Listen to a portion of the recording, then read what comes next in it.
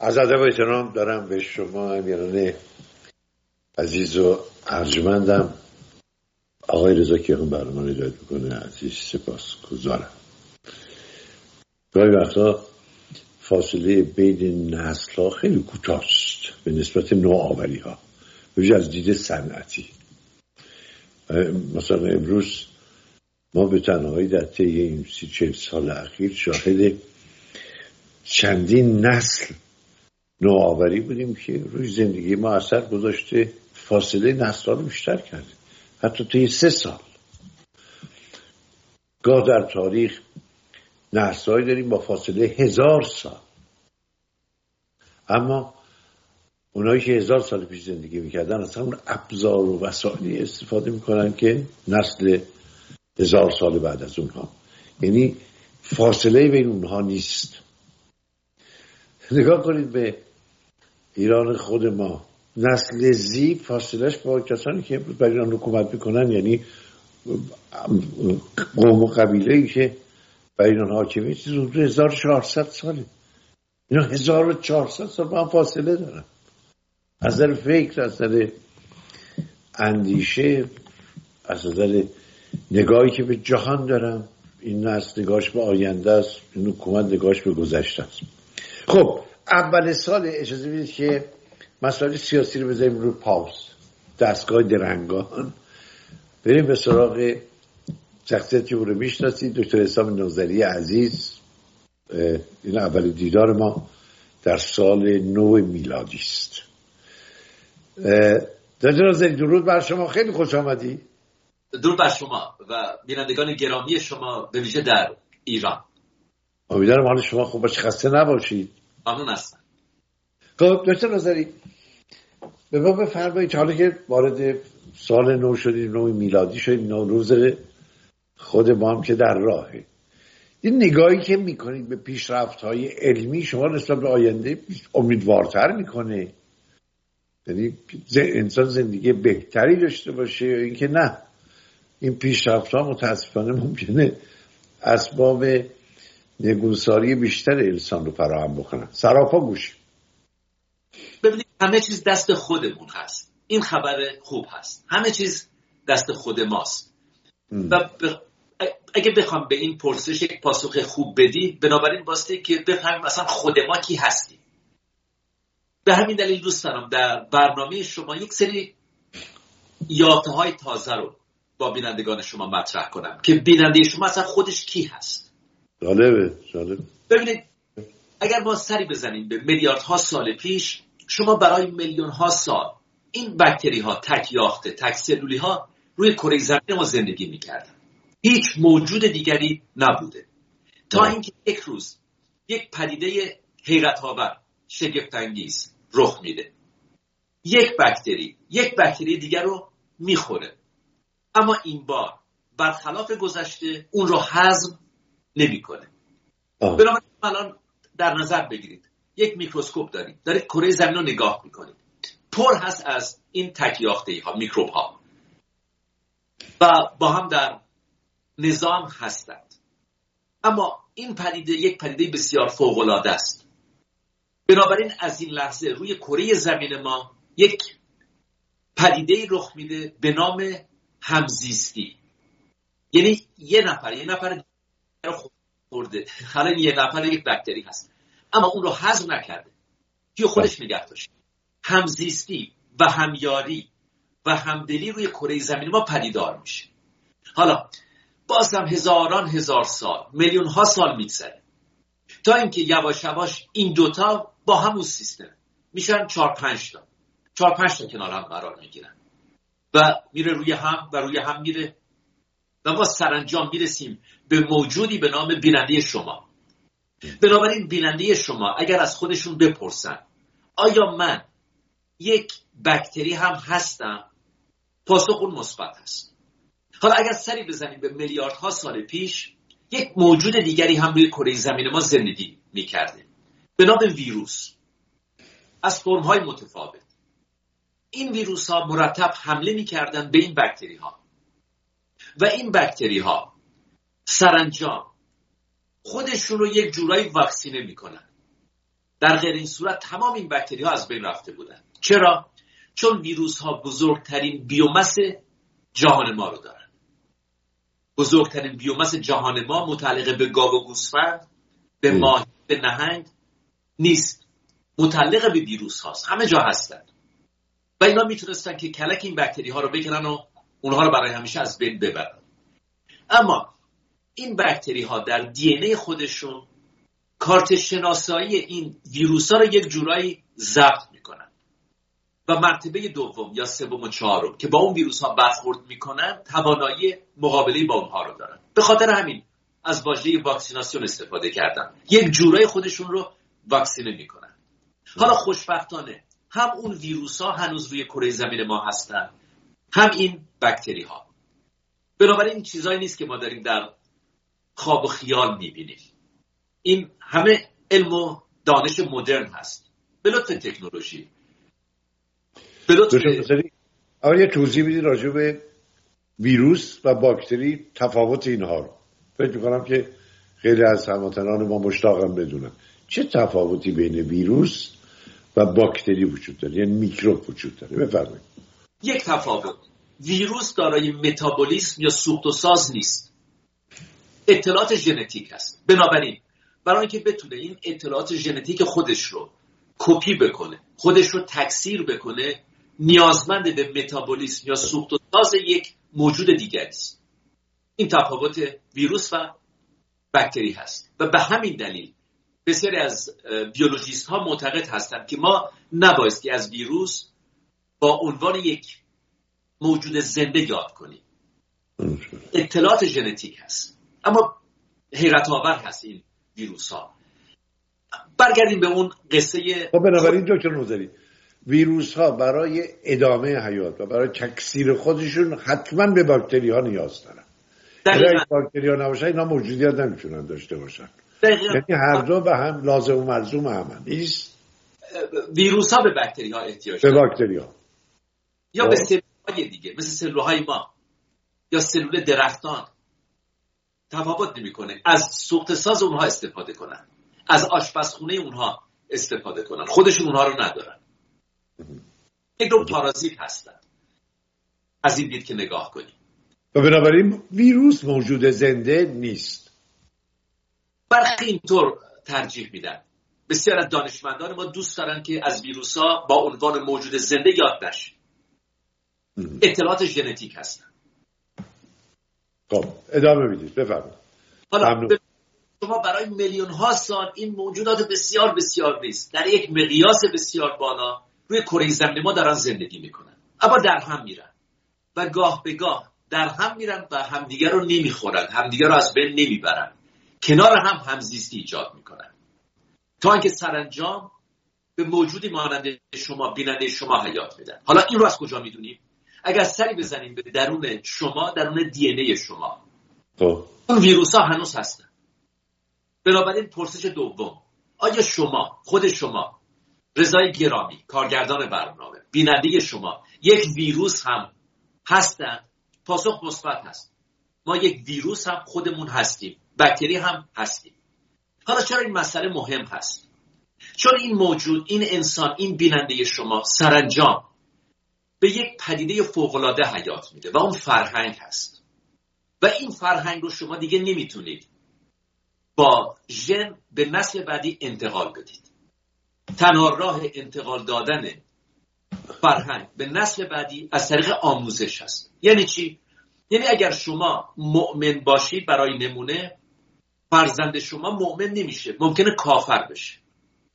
اگر شما فرهیخته باشید ممکنه که فرزند شما خوشگذران بشه. نمیشه. اینا رو به ارث نمیبریم ما.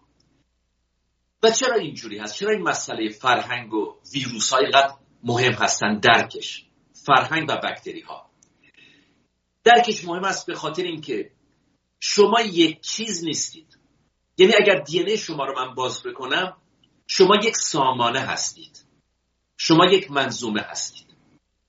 تا اونجایی که زمانی که به دنیا میاد و به دنیا آمدن زمانی نیست که از شکم مادر خارج میشید. به دنیا آمدن اون لحظه‌ای هست که نطفه شکل پیدا کرده، در شکم مادر هستید اما به دنیا آمدید، وارد کره زمین شدید. اون لحظه واقعا لحظه به دنیا آمدن هست. شما زمانی که به دنیا میاید و بعد از ولی به سن هر کس باید 1 9 ماه اضافه کرد. حالا اون زمانی که از شکم مادر خارج میشید، اگر این باکتری ها و این ویروس ها شما را همراهی نکنند از بین خواهید رفت. و به خاطر همین هم هست که مرتب بسیاری دارن سعی میکنن که برای صفات ما دنبال ژن بگردن، اما سرشون به سنگ خورده و باز هم سرشون به سنگ خواهد خورد.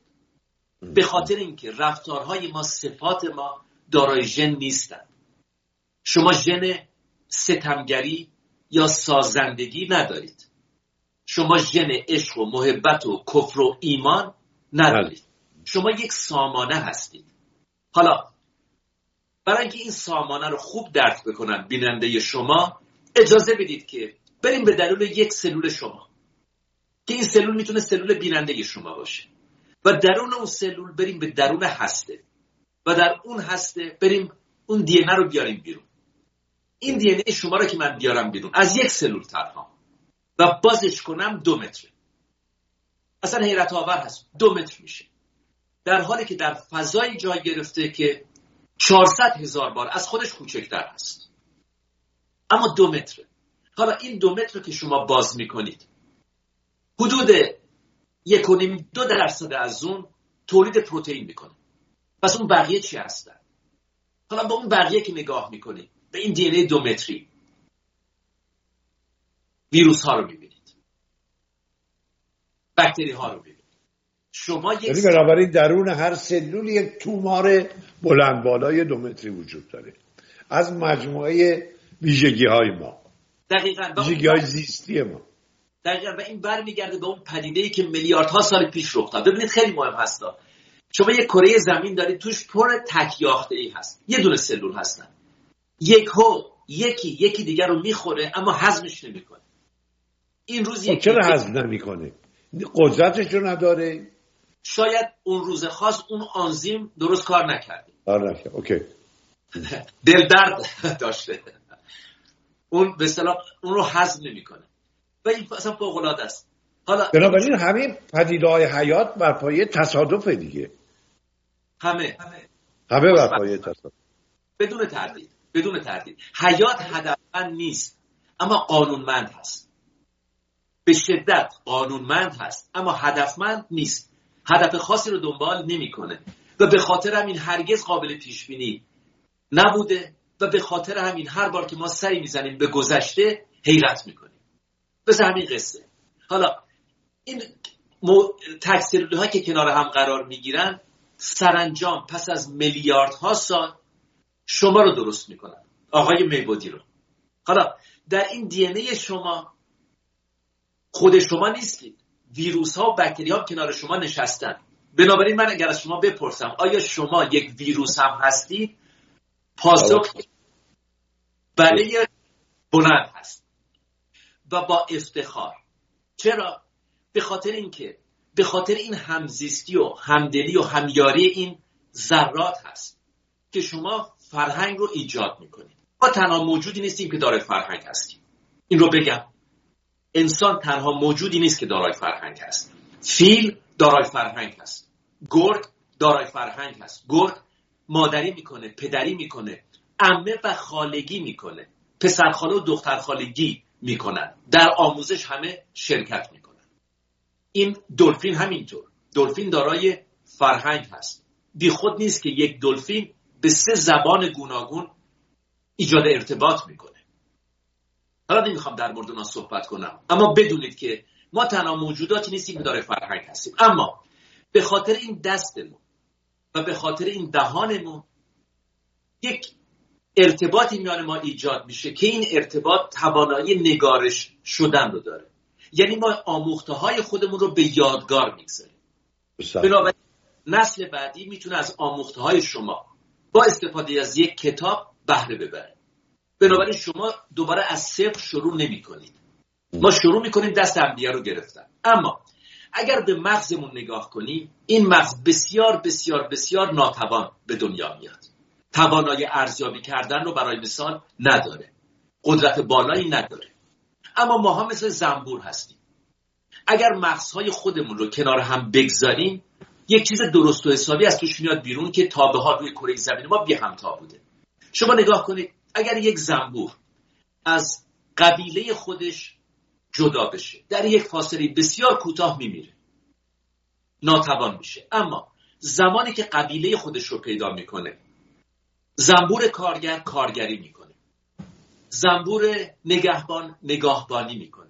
اصلا به قدری منظم هستن چون خودشون رو کنار هم میگذارن و یک مغز ایجاد میشه. انسان هم دقیقاً این زنبور هست. اگر شما یک انسان رو در یک جزیره رها کنید، یک مارمولک رو هم در اون جزیره رها کنید، به نظر شما کدوم دوام میاره؟ حتما مارمولک. اما اون انسان با این همه ادعا، با این همه خودمحوری دوام نمیاره. یه هفته بعد کلک ساخته است. حالا از اون هم بریم پایین‌تر. اگر شما رو در یک جزیره، یک کودک انسان رو یا یک انسان بالغ رو رها کنن و یک مورچه رو، کدوم دوام میاره؟ اونا دوام بیشتری میارن تا ما مثل واقعا زنبور هستیم، باستی کنار هم قرار بگیریم. اگر کنار هم قرار نگیریم اون مغز بزرگ ایجاد نمیشه. یعنی ما یه موجود اجتماعی هستیم بدون تردید. اگر شما انسان رو از آموختن زبان تنها محروم کنید میمیره. جالب نیست؟ اگر شما به انسانی زبان آموزش ندید، و این اتفاق افتاده در کشور رومانی، یعنی حالا نیست، تخمین نیست، حد زدن نیست، گمان، میمیره. چرا؟ چون شما حتی فکر کردن رو هم با زبانتون انجام میدید. شما برای مثال تصمیم میگیرید در ذهنتون کاری انجام بدید، مرتب نقش زبان رو میبینید. زبان بسیار مهم هست در بقای انسان. حالا شما که به دنیا میاد، شما نیازمند به نوروترانسمیتور هستید، یعنی سلول های مغز شما بایستی که بتونن با هم ایجاد ارتباط کنن. برای این ایجاد ارتباط بالای 100 تا نوروترانسمیتور نیاز هست. منظورم این هست که اگر شما این انسان رو از فرهنگ محروم کنید، خودش به تنهایی به جای نخواهد رسید. بنابراین نیازمند به این همزیستی است. حالا باکتری ها نقش بازی میکنن در تولید این نوروترانسمیتورها. یعنی اگر اونها با شما نیان، شما دیگه ادامه حیات نمیتونید بدید. میخوام بینندگان شما بدونن، مرتب این رو آویزه گوش خودشون میکنن که این خیلی کشف مهمی هست. شما نیستید. شما نیستید. شما یک سامانه هست و در این سامانه به ویژه باکتری ها و ویروس ها نقش بسیار مهمی بازی میکنن. حالا این رو هم یادمون باشه که تعداد کمی از ویروس ها بد هستند، تعداد بسیار کمی از باکتری ها بد هستند. اجازه ندید که اونها آبروی بقیه رو هم ببرن، از جمله آبروی خودشون، چون خود شما هم باکتری هستید و هم ویروس. اما ما یاد گرفتیم در دانشگاه ها که مرتب بد و بیراه بگیم راجع به ویروس ها.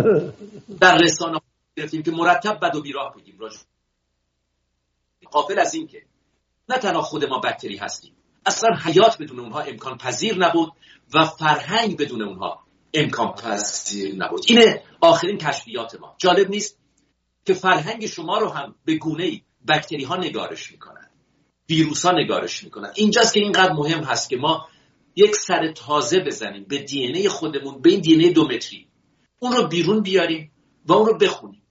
ما از سال 2000 توانایی خوندن اون رو داریم.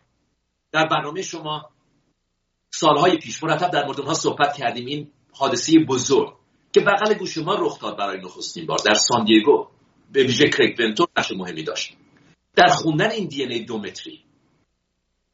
اما الان میدونیم که زمانی که شما این رو میخونید، بالای 100,000 عنصر ویروسی اونجا نشسته. خیلی زیاد هستا. بالای 100,000 عنصر ویروسی اونجا نشسته و به همین دلیل این ویروس های بد به راحتی نمیتونن شما رو از بین ببرن. اون ویروس های خوب به داد ما میرسن. و به همین نوذری یه سوال دارم. هر سلولی برای خودش یه شناسنامه داره. شناسنامه رو میتونیم باز بکنیم، از در اون سلول 2 متر هم هست، به قولش توماره. میخوام ببینم که ویروس هم آیا برگ هویت داره یا نداره. دقیقاً، اما حروفش کمتر هست. حروفش کمتر. دقیقاً. ببینید حیات پیوسته است. همه ما دختر خاله و پسر خاله هستیم. یعنی ماها، برای نمونه که خیال بیننده شما رو راحت کنم، شما به حتی همین ویروس کووید پسر خاله و دختر خاله هستید. شما به یک دانه برنج 24% ژن مشترک دارید.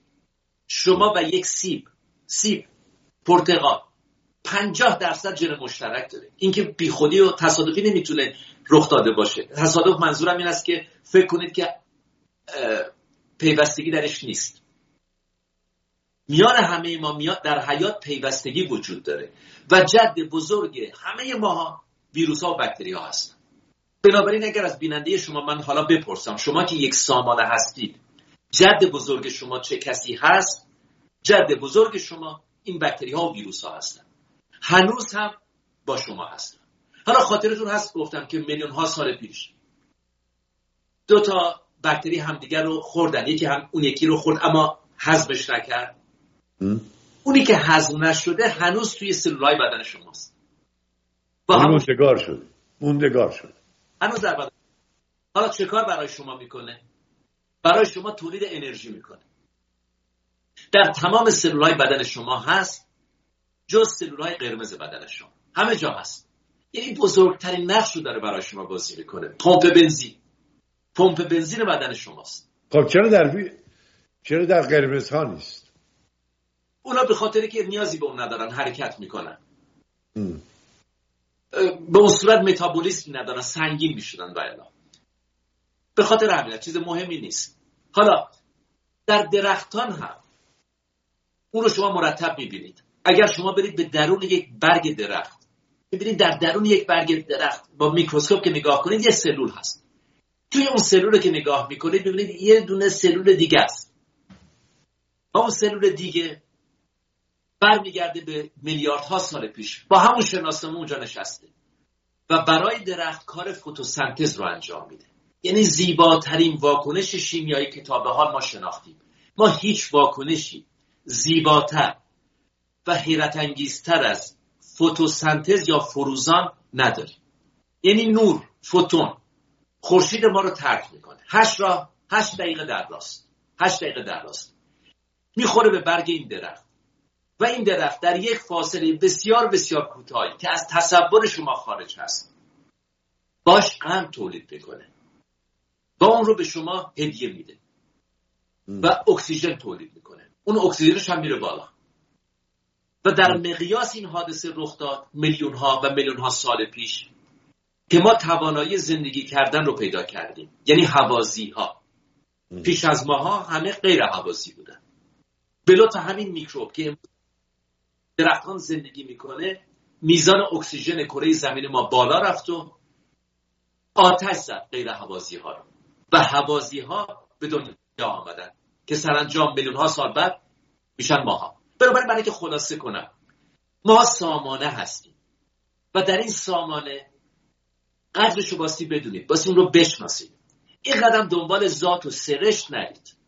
ذات و سرشت یعنی به ارث بردن، یعنی با این ژن به دنیا آمدن. شما حتی زمانی که به دنیا آمدید یه عده دیگه قرار شما رو همراهی کنه و شما بدن مادر رو که ترک میکنید، این عده دیگه، این باکتریا اون لحظه است که وارد بدن شما میشن. اصلا ربطی به ژن شما نداره. وارد بدن شما میشن، وارد دهان شما میشن، وارد دستگاه گوارش شما میشن و در خدمت شما هستن. بدون اونها زندگی نمیتونستید بکنید.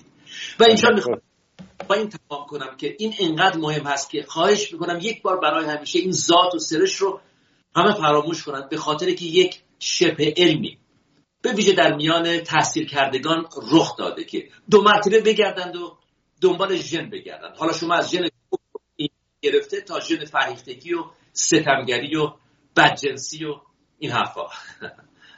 تشکر میکنم. ممنون.